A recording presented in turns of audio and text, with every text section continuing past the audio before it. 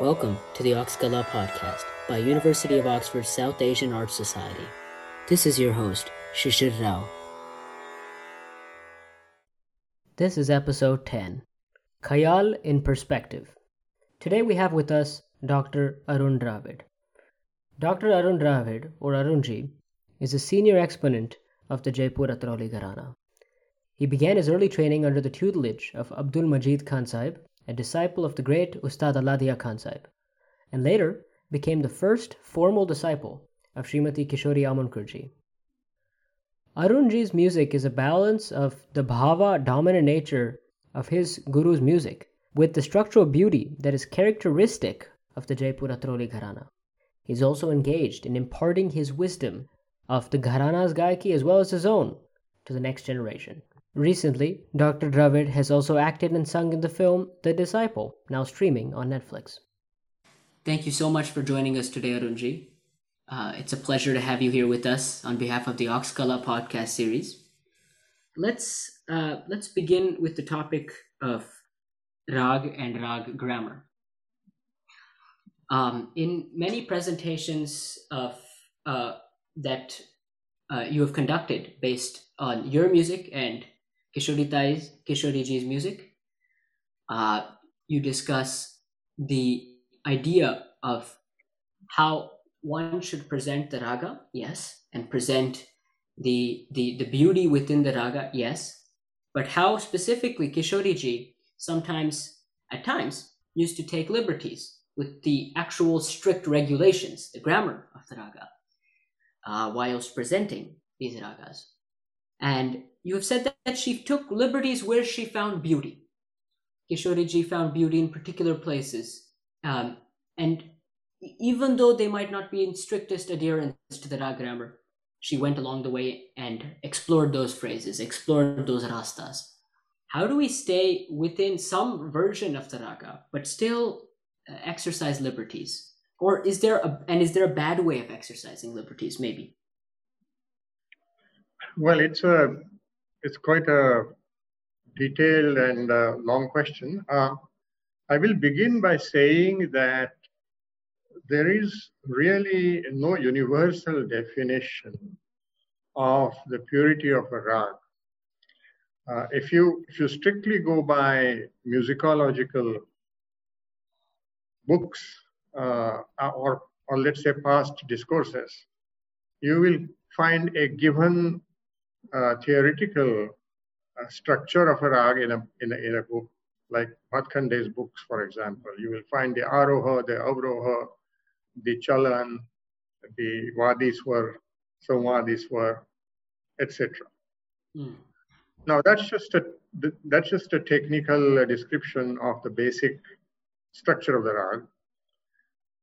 But you will find that between the different gharanas or schools of music that we have evolved over time,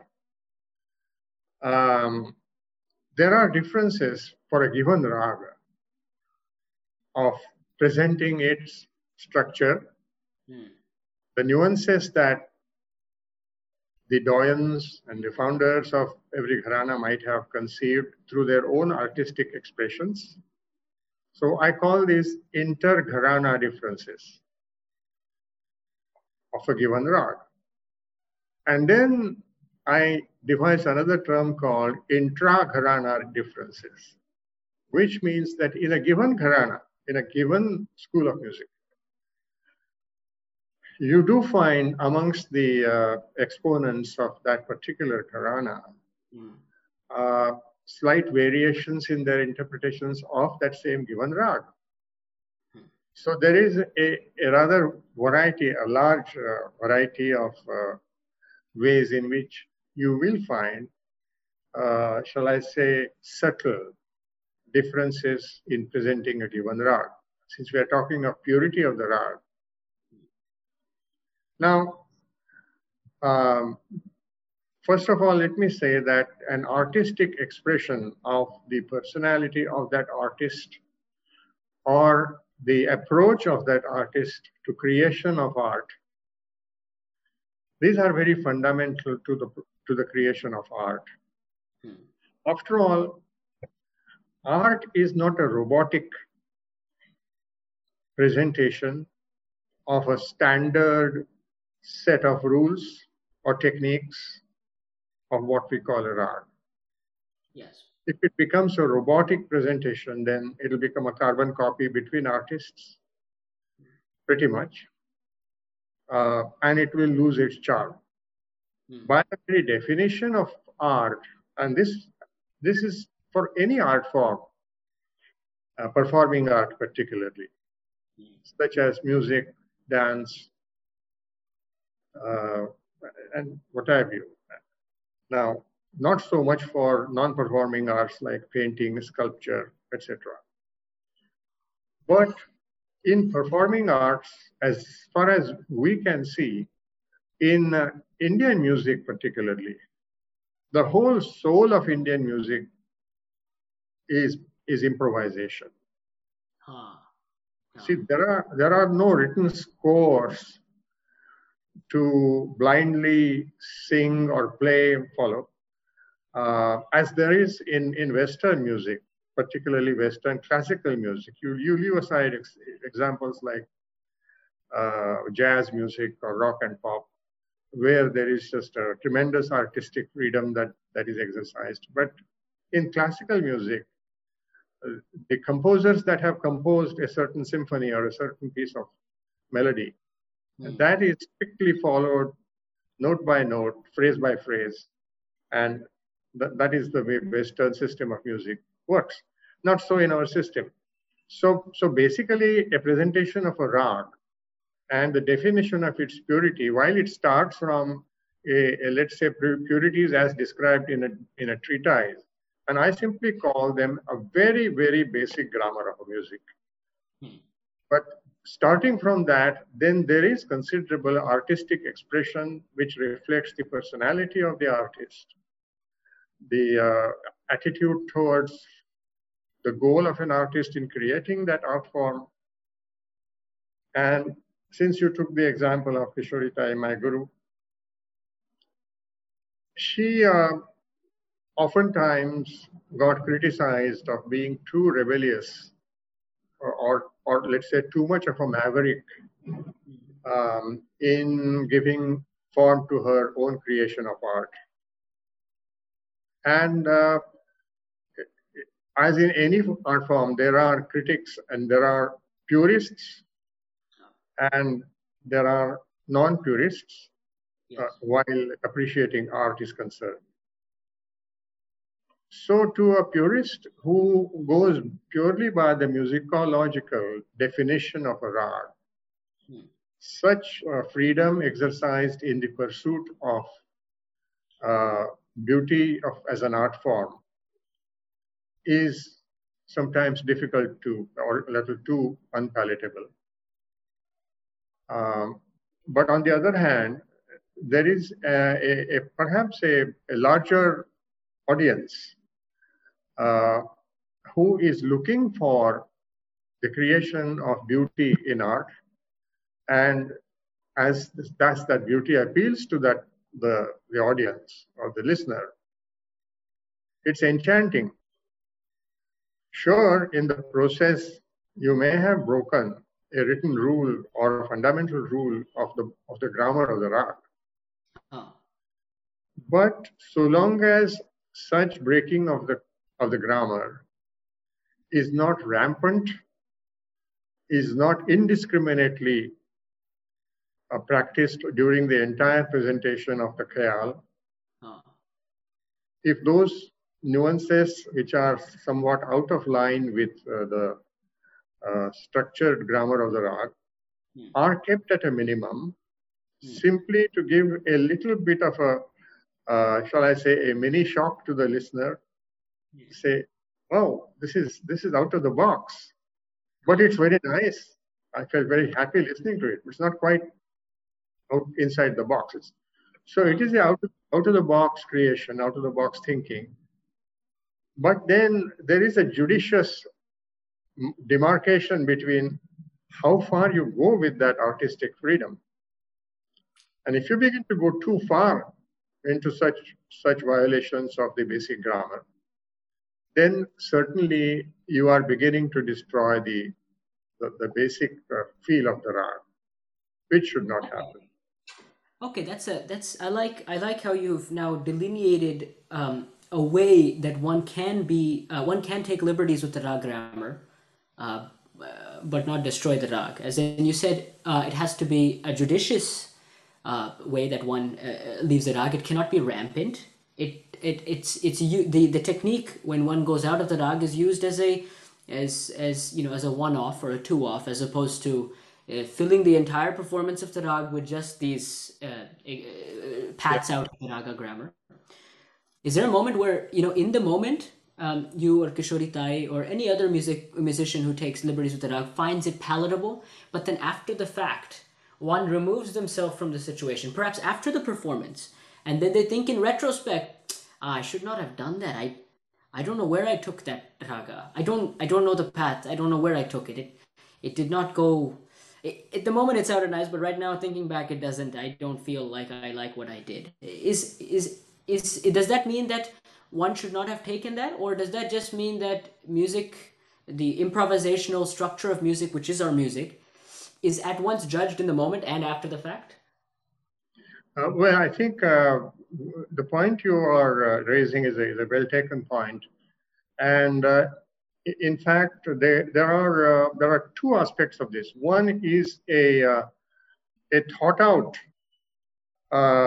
deviation from the basic grammar of the rag, and second is an impromptu, on the spot, just happening as if Yeah. Deviation from the basic grammar. And both kinds have happened in, I'm giving you the example again of Kishori Tai's performances. Both types of deviation have happened and always happen. And the first deviation, as I said, is well thought of and well reasoned out deviation. Is something which she had conceived of and she had experimented with in practice times, and found to be exciting, to be giving a very nice, quick, different phrase flavor to the rag. And she said, and not only that, but in sometimes in concert performances, when she sang that rag and did that deviation, in one or two of these occasions, I even remember, and it's on the tapes that have been recorded. Yeah. So she would suddenly stop and verbally explain why that deviation she has made, and gave a justification for the deviation. And an example of this is the application of the rag of the sur pa, the pancham, in the aroha, in the ascent of Bhageshwari. Oh, please, could you please give a demonstration of this? I'm very curious. It's very hard for me to give you an exact demonstration, but I'll try just a glimpse of it.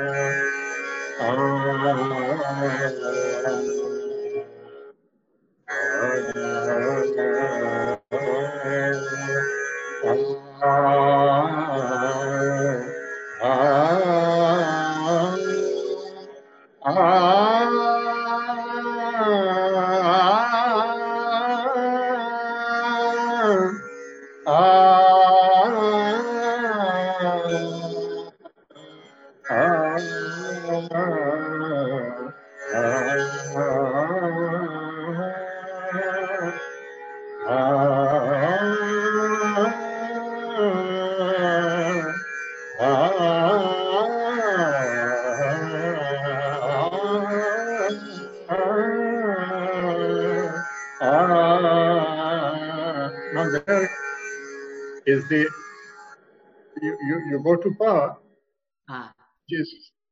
which is in grammar not allowed. Yeah. But she had oftentimes deviated, and of course she would do that in a much more polished manner than I have just demonstrated. And but anyway, but it's just a small one example of many, and there are many other examples. So that's it's a determined deviation. Now there have been occasions where you see a maverick mind, or let's say a very very brilliant, what we call pratibhavant mind of an artist. Sometimes the brilliance is so overflowing during the performance, and the artist goes into a trance of some kind in exploring. In that, sometimes the he or she drifts into a let's say quote unquote unacceptable grammatical phrases for that. And then after the performance is over, and by the way, while that performance is going on, the involvement of the mood and the artist's own whole and soul in that rag is so intense that neither the artist nor the audience has even noticed that something ungrammatical has happened. But it's just been very beautiful. So that's the second kind, and that happens in many, let's say, accomplished artists, and that used to happen in her case. And she and I had a long-standing little private rule, and because I oftentimes in the early career of hers, I used to accompany her on the tanpura, sitting behind her in a concert. So she would tell me that if I noticed anything which was kind of drifting away from the grammar, keep that in mind, and when we come home, tell me about it. And so she gave me that liberty, and she insisted that I helped her in that manner. And I used to then have a discussion with her, and then these were on tape. So I said, we'll play the tape and you see it for yourself. This is a place where you've done something which normally you wouldn't do. And then she would have the very large mind to say, absolutely, you're right. I don't know how I drifted like that. I must not do it next time. So it's just an example of how an unintentional or unplanned deviation can happen in a rag exploration and in the pursuit of beautiful phrases that crowd your mind one after the other, and you slip up.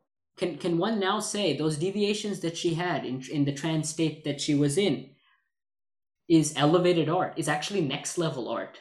Instead of criticizing it, should we actually encourage that? Of course, I completely agree that instead of criticizing it, it should be accepted as a flash of brilliance in the creation of that mood of that rag, and there could be many flashes of such brilliance coming almost like fireworks in the performance. And certainly one would laud that, one would applaud that as the hallmark of a really, really high quality performance, high quality art creation. Yeah. Okay. So I'm not the one who would stand up and criticize this. And this is what sometimes has happened, and she has received criticism from ultra purists of Hindustani music to say, how can she destroy a rag like that? It's not right, etc. And she didn't care. She didn't care. She said, I'm here to perceive art as I do, and I'm here to give expression to the aesthetics as I perceive in my art. Exactly. And if someone is not in line with it, so be it. It doesn't matter to me. That's a position of strength, first of all. But also, when it's coming from a genius like Kishori Tai, yes, I would agree. Actually, now moving on to now that we've spoken a little bit about how there is a more appropriate way that one can take liberties with the rag and expand upon the rag. I'm also curious about the idea of poetry and raga, which is the composition, which is our khayal, right? And I have some questions really about. I have some curiosities really about the place of poetry in our khayal. And the first big question we have and I'm sure, and you've discussed this in your presentations as well, is that in the 21st century, we have now access to compositions which have been made many centuries before in some cases, and some more recently. And sometimes the composition is more relevant to us in the 21st century in one dimension, as time being the 21st century. But another dimension, I'm of 26, 25, 20 to 30 years of age, and some compositions bear different relevance to me than it does to someone else, such as yourself, such as to someone younger, such as someone older. Yes. The question now comes down to, if I and how you present it in your presentations is, we must have an understanding, a comprehension of the composition, of the meaning of the composition, and try to elicit the movements of this meaning through singing, through demonstration, through explication of the raga. If I find no connection to the composition, for example, references to Sas Nadiya, for examples like these kind of things, which I have no reference point to communicate with, to understand, then how do I present these compositions is the first part of the question, I guess. And the second is, should we move away from this, or is this liberty to move for myself specifically, to move away and compose something new? Is the second part of that question. Well, I think your point is well taken. That compositions which have been made 100, 200 years ago or more do lose relevance in the present social structure that we live in. For example, since you gave this little example of Sahasrara Nadiya, now, and there are many compositions involving the shall I say, the tensions between the in-laws and the young generation, particularly the mother-in-law, the sister-in-law, how they torture me, and this and that. Okay. Now, in today's day and age, I mean, that was perhaps a theme which found in lyrics and poetry expression to a very, very severe tension that used to prevail in those days, and we're talking about 100 years ago, when the traditional arranged marriage system, where the bride never even knew the bridegroom, got married, got into a house, and then there was this social turmoil and a friction between families. That oftentimes got that emotion reflected oftentimes in these compositions of that time, and they today don't sound any relevant. Yes, that's one thing. The second thing I would also say, that apart from such specific themes which might be out of date today, there are bandishes in our whole, thousands of bandishes in ragas between different gharanas.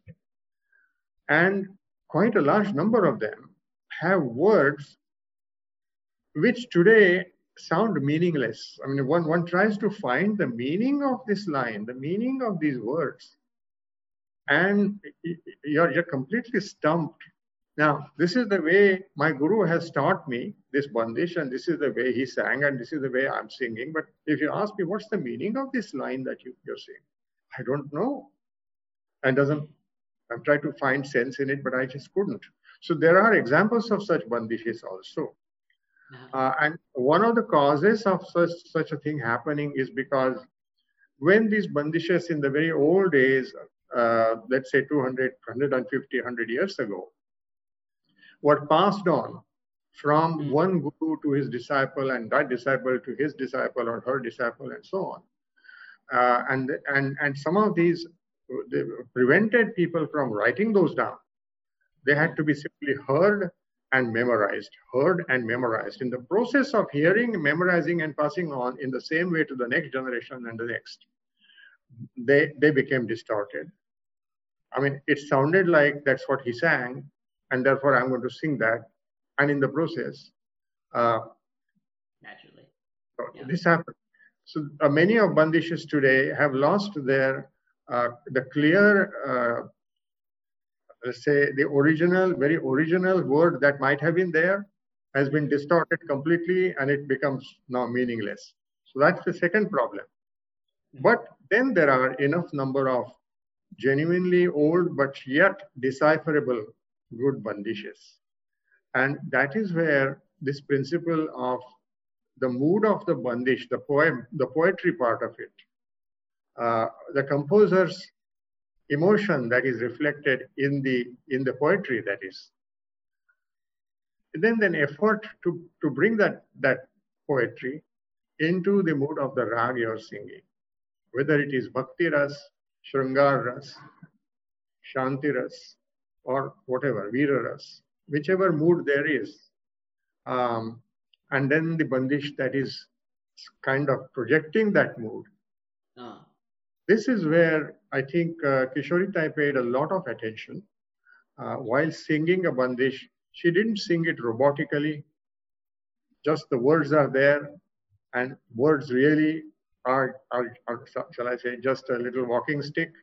You don't really need to lean too much on them.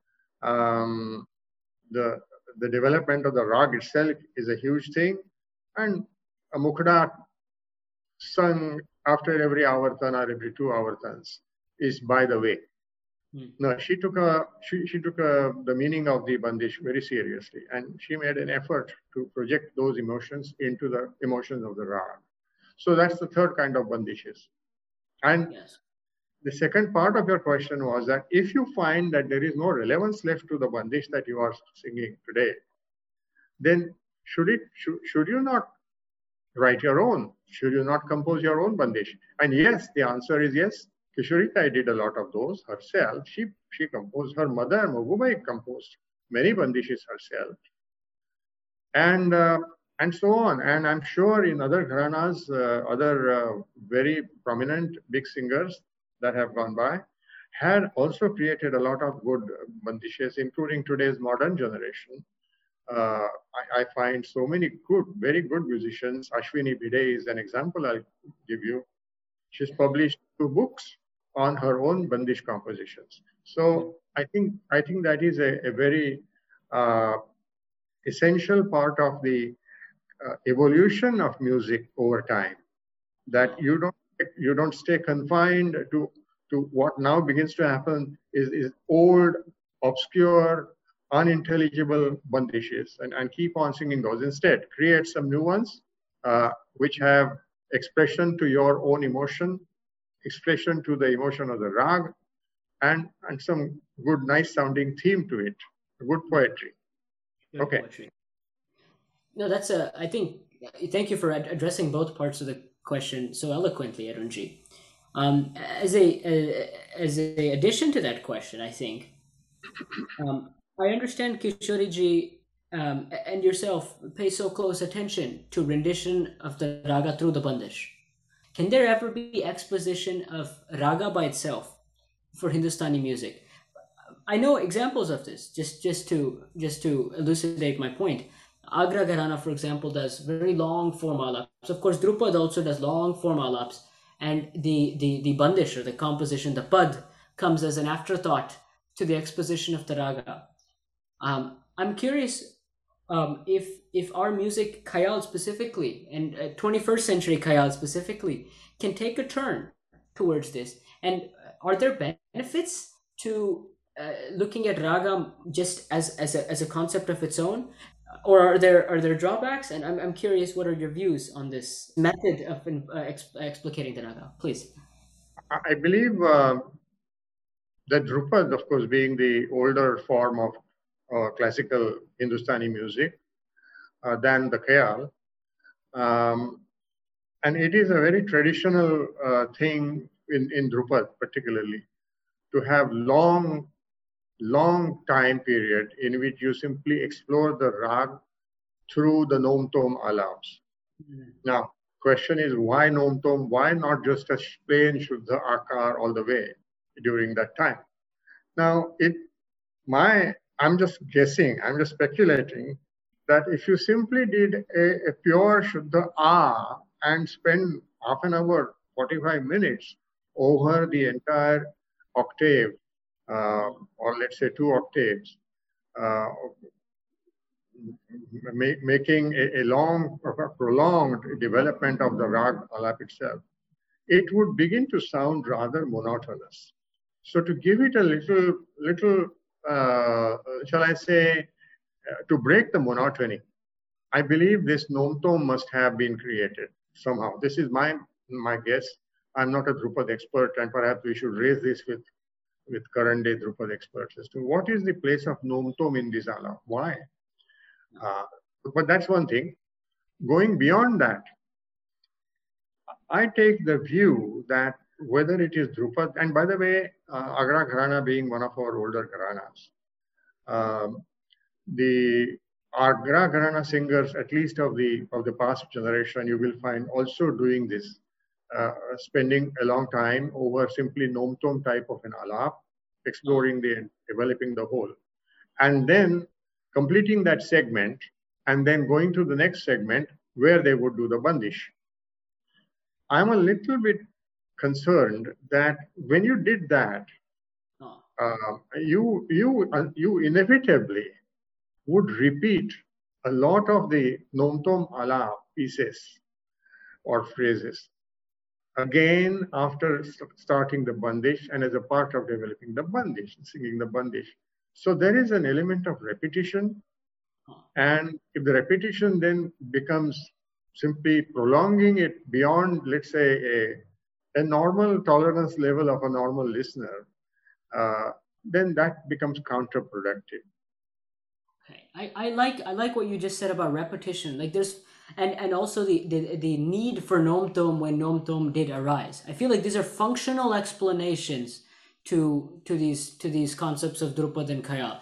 So when we do long form alap and we are done with this long form alap, if that were the way we are presenting the rag, and then we are doing the bandish, whatever Khayal or Pad or whatever way of exploring poetry, and there's repetition.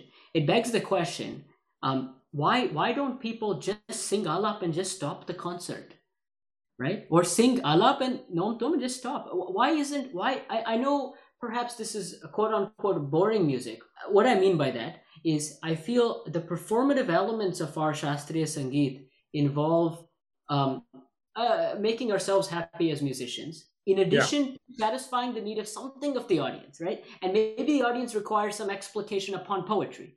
That's just my going back to the functional idea of how things come about, right? As you were saying, I feel like poetry is necessary, but why? But my question is still, why can't we? Why isn't there a music which is less repetitive and just alap or just Nomtom or something like that? Please. Well, I think you have to again go to the very fundamental way in which music is conceived. Rhythm is an integral part of any music. It's not just the alap and the sur, but there is also almost an equal place to rhythm. Yes. In the long exposition of rag through Nomtom alap, there is hardly any opportunity of combining it with rhythm in music. Okay? Interesting.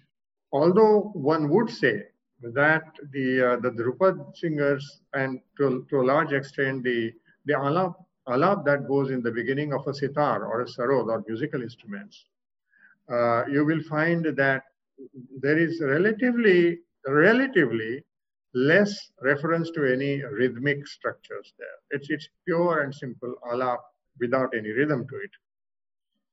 So how do we then bring in the rhythmic element? Then that's, I'm just saying that could be one of the reasons why that, okay, enough of alap, now I need to bring in something to sing with the tal, something to interweave the notes with the rhythm, and therefore that was an opportunity. And how do you produce the rhythm and again give a little variation? So then you compose a little poetry piece and then bandish and sing it to the accompaniment of either a pakwaj or a tabla, and throw in that as a next segment in the presentation of the whole rag. So that could be it. But then I take the view that then in that case the repetition happens of the the tonal aspects. Yeah. Just to bring in tabla or bringing the rhythm, you are repeating the alap part of it. Okay. Now you could also argue that without even singing the poetry part of it, simply with nom-tom, you could just sing a tarana, for example. That was the point I was coming to. Yes, please. Why do you need a bandish? You could just end your alap, nom-tom alap, with a 10-minute piece of tarana. Da da da da Could da be, dim dim na na na yes, da tom yes. tom. Ha, And ऐसे. Yes. set to make tal, teen tal, whatever tal you want to choose, and sing it for 10-15 minutes. So there you have brought in the rhythm without essentially introducing poetry. Yes. That could be a new form of evolution. We haven't yet seen that happen yet. Who knows? Maybe your generation should experiment with that. Yeah, no, I'm sorry for forcing your hand with that question there, but I think and ultimately you got to the point where I wanted to get to way before me, and you beat me to the punchline. But yes, okay, so I think you answered that then. And my question stemmed from sometimes as you said, I find poetry nowadays when I read the old bandishes, the old paramparik bandishes, I find them so difficult to listen to, so difficult to understand. They're very sweet sounding, but I just don't understand what they're saying, and they have no. Even if I understand, they have very little relevance to me. So my escape from this, and that was my intuition. My escape from this is why can't we actually recreate the instrumental style of presentation in vocals, and that would be very similar to what you're saying right now, which is alap and nomto, maybe even jhala, like how the Jorjala is the instrumental, and then moving on to a tarana exposition as opposed to poetry infused exposition of Khayal, and that was my intuition to leading up to that question. Since you mentioned the word jhala, actually, if you find let's say a prolonged Drupad singing, the last part of that first segment of alap and nomtom, the last segment, and I would refer you to any of the well-known Drupad singers, particularly Uday Bhavalkar, name comes to my mind, good friend of mine. And if you listen to him, then the last 5 minutes or 10 minutes, the nom-tom is then taking such a high speed. It's a very high speed nom-tom. And that very closely resembles a jhala you might hear in sarod or sitar. Okay? So yes, this actually is found at the end of the alap segment of a Drupad, like a jhala, like a jhala, yes. Like jhala indeed, yeah. And but you could stop there, and your point is you could stop there, and that's the completion of my rag. This is possible. Yes. Yes. No, and I think you understand the intuition where I was coming from. Over the course of the discussion today, Arunji, we've discussed the concepts of raga grammar and how to stick to it when it's important to bring out the beauty of the rag through the grammar, but how also one can deviate from the grammar of the rag, either in a premeditated or ad hoc fashion, to expressly bring out a different perspective of beauty, latent in the rag, but perhaps not explicitly made clear in the grammar. And this is primarily because the grammar of the raga and the idea of fidelity to raga is very loosely defined in our musical system. And that's a good thing and a bad thing, as most things are in such cases. A natural drawback would be perhaps that it would be hard to communicate these loose definitions to posterity, to the next generation of musicians. However, one of the benefits is musicians such as geniuses like Srimati Kishori Amarkarji can take liberties with the chassis of the rag, with the foundation of the rag, but still preserve some elements of spirit or the beauty, the ras, the heart of the raga. Also, we discussed the point of compositions, the point of the relevance of compositions in the 21st century. While many of these compositions were intended for an audience of the 19th, 18th, 17th, 16th century, and so on back in time, some of these compositions really perhaps might not have a suitable home in today's world. And I think we will pause our discussion here for right now, Arunji, and we will pick it up in part 2, continuing our conversations. Thank you very much. This is Oxkala Podcast.